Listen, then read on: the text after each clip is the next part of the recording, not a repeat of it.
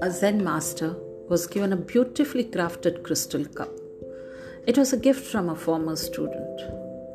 He was very grateful. Every day he enjoyed drinking out of his glass.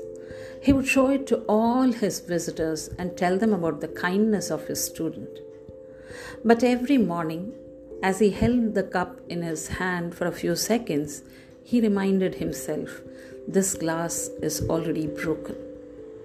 One day, it so happened that a clumsy visitor toppled the glass from its shelf. It fell down, and as it hit the floor, it was smashed into thousands of tiny pieces. The other visitors gasped in shock, but the Zen master, he remained calm. Looking at the mess in front of his feet, he said, "Oh yes, come on, let's begin." And he picked up a broom and started sweeping.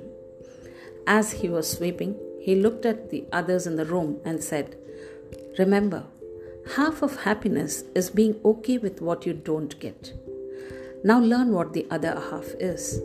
It is being okay with losing what you have."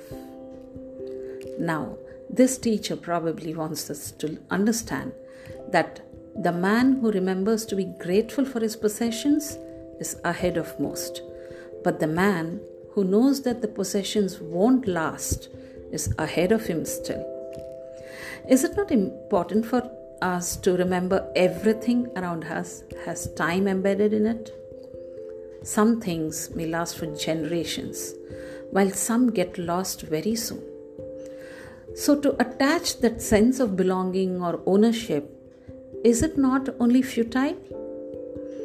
It may even retard one's progression, won't it? In our march forward, greater strides become possible only when hands and minds are both free from any baggage.